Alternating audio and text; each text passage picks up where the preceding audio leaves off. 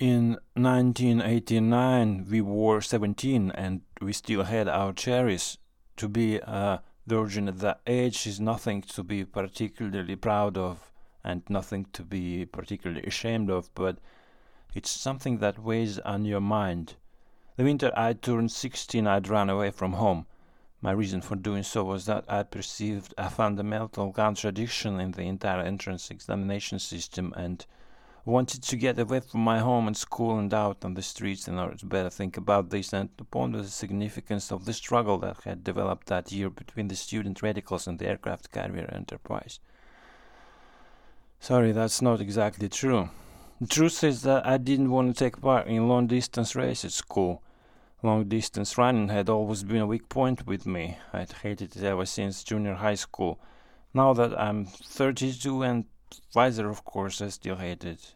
It wasn't that I was a wimp or anything, it's just that I had the habit of abruptly slowing down to a walk and deciding that I'd run enough.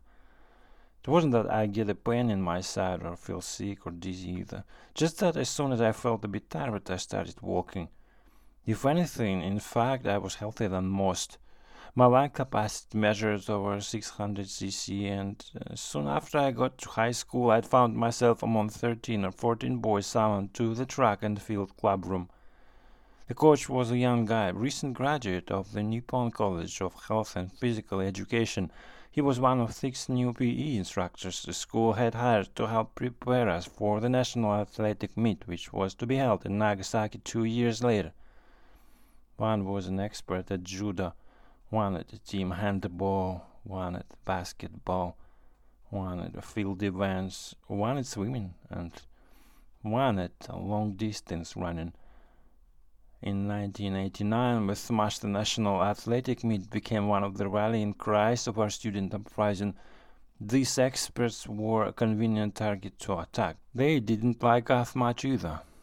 Kawasaki, the running coach, had square head, curly hair, and short but powerful legs that had earned him Japan's third best time in the 5,000 meters. This was the speed he had made us listen to in the clubroom. For 15 years old, you boys have all got terrific lungs. I want you to form a long-distance relay team. No one's forcing you to join, of course, but I strongly recommend that you do. You may not know it, but you were all born to be long-distance runners, and we're going to make champions out of you.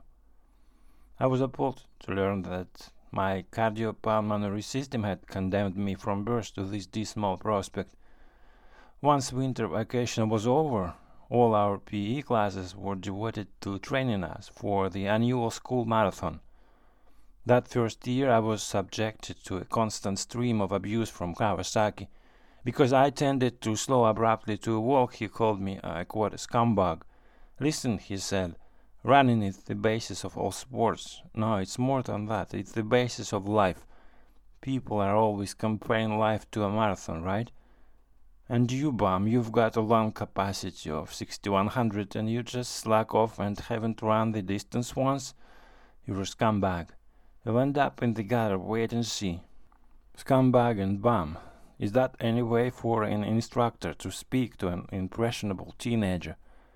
Not that I couldn't understand where he was coming from. It was true, after all, that having run for about 500 meters, I'd stopped to stroll alone with all the slopes, chatting about the Beatles and girls and motorbikes and what have you. And then when there were 500 meters or so left to go, I'd start running again and wouldn't even be breathing hard as I crossed the finish line. It's all my fault. I didn't bring you up properly. My long-suffering mother, who was in Korea during the war, says even to this day. When things get a bit difficult, I quit. When some little thing stands in my way, I just give up and go with the flow, always looking for the easy way out, the path of least resistance, that's me, she says. I hate to say it, but she is right. Nevertheless, I did take part in the long-distance race my first year. The course covered 7 kilometers, from the school to Mount Iboshi, halfway up the mountain and back. Along with the geeks, the physically unfit, and my fellow godless wanderers, I walked silently up the mountain road to the turning point, being passed by a number of girls who'd started 5 minutes later, then bounded lightly back down the road to the school where most of the students were already wrapped in blankets, gasping for breath or being led off puking to the first aid room or drinking hot glucose with trembling hands. And when I crossed the finish line, number 598 out of 662 male students, whistling a day in the life, not only Kawasaki but most of the teachers there agreed that I was scum. Being the sensitive child I was, I didn't want to go through that sort of thing again, so in the winter of my second year when I was 16 I ran away from home. I withdrew the nearly 30,000 yen I had in postal savings and headed for the roaring metropolis of Hakata. In addition to avoiding the school marathon, there was one other thing I wanted to accomplish during this trip: losing my virginity. As soon as I reached Hakata, I checked into the Eina Hotel, the fanciest hotel in all of the Kyushu at the time, then put on my George Harrison-style tweed jacket and hit the streets. I was strolling down an avenue lined with leafless trees, singing "She's a Rainbow," when a woman's voice said, "Hi there." It was dusk, and the sky was pale and heart-stirring purple. The voice belonged to a woman several years older than me who looked a lot like Marianne Faithfull and was driving a silver E-Type Jaguar. She beckoned to me with her forefinger, opened the door of the Jag and said, "I have a favor to ask you. Would you mind getting in? Please?" I got in. Her perfume was intoxicating. "You see," she said, "I used to be a top fashion model, but I got into a bit of trouble in Tokyo and had to hide out down here for a while, and now I am working at a very exclusive club called Cactus. And I got involved with this customer, and it's turning into a problem.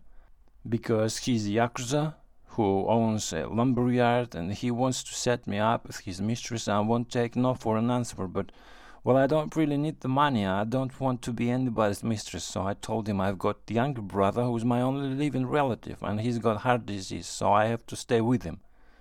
But I don't actually have any brothers, so I was planning to get somebody to play the part, but I never got around to it, and today's the day I'm supposed to go talk to the guy, so..." She asked me if I'd be willing to pretend to be her brother for just one day. I looked at her silver fox coat and her crimson nail polish and her miniskirt and her long slender legs and naturally agreed to help. She took me to a riverfront building where the Yakuza had an office on the 7th floor. He was a huge guy in his early 60s with a bull neck and 7 young punks working for him. Some of the punks had tattoos. The guy said, "He looks awful healthy for a kid with heart disease." Then he slapped himself on the chest and said, "Anyway, just leave it to me. I'll pay for the operation." "We don't need your money," I said. "My sister's not going to be your mistress, and that's all there is to it." His sidekicks got pissed off at this and started shouting, and 2 of them pulled knives out on their belts. I stood in front of the woman to protect her and said, "If you've got to kill somebody, kill me." Then I made up some stuff about how our parents had divorced and we'd been raised by our grandmother and she died 4 years ago, and now it was just me and my sister, and we'd promised each other to stick together through thick and thin, and that someday we'd find a way to be happy no matter what. Deep down inside, as it turned out, the Yakuza was a real softy, and by the time I'd finished, he had tears in his eyes and was mumbling, "Okay, you win." The woman was thrilled. To celebrate, we had a full-course dinner at a French restaurant where she poured me some red wine and whispered, "You're quite a guy, aren't you?" Afterwards, she took me to her place.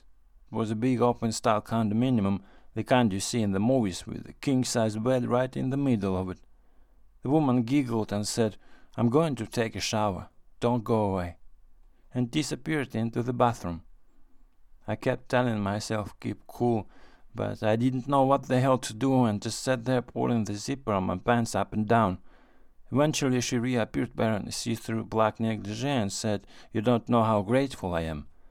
Tonight I'm all yours. I know that's not enough though, so I want you to have the jug as well. It suits you perfectly." At least that's the story I made up for my friends when I got back. The truth is a little different.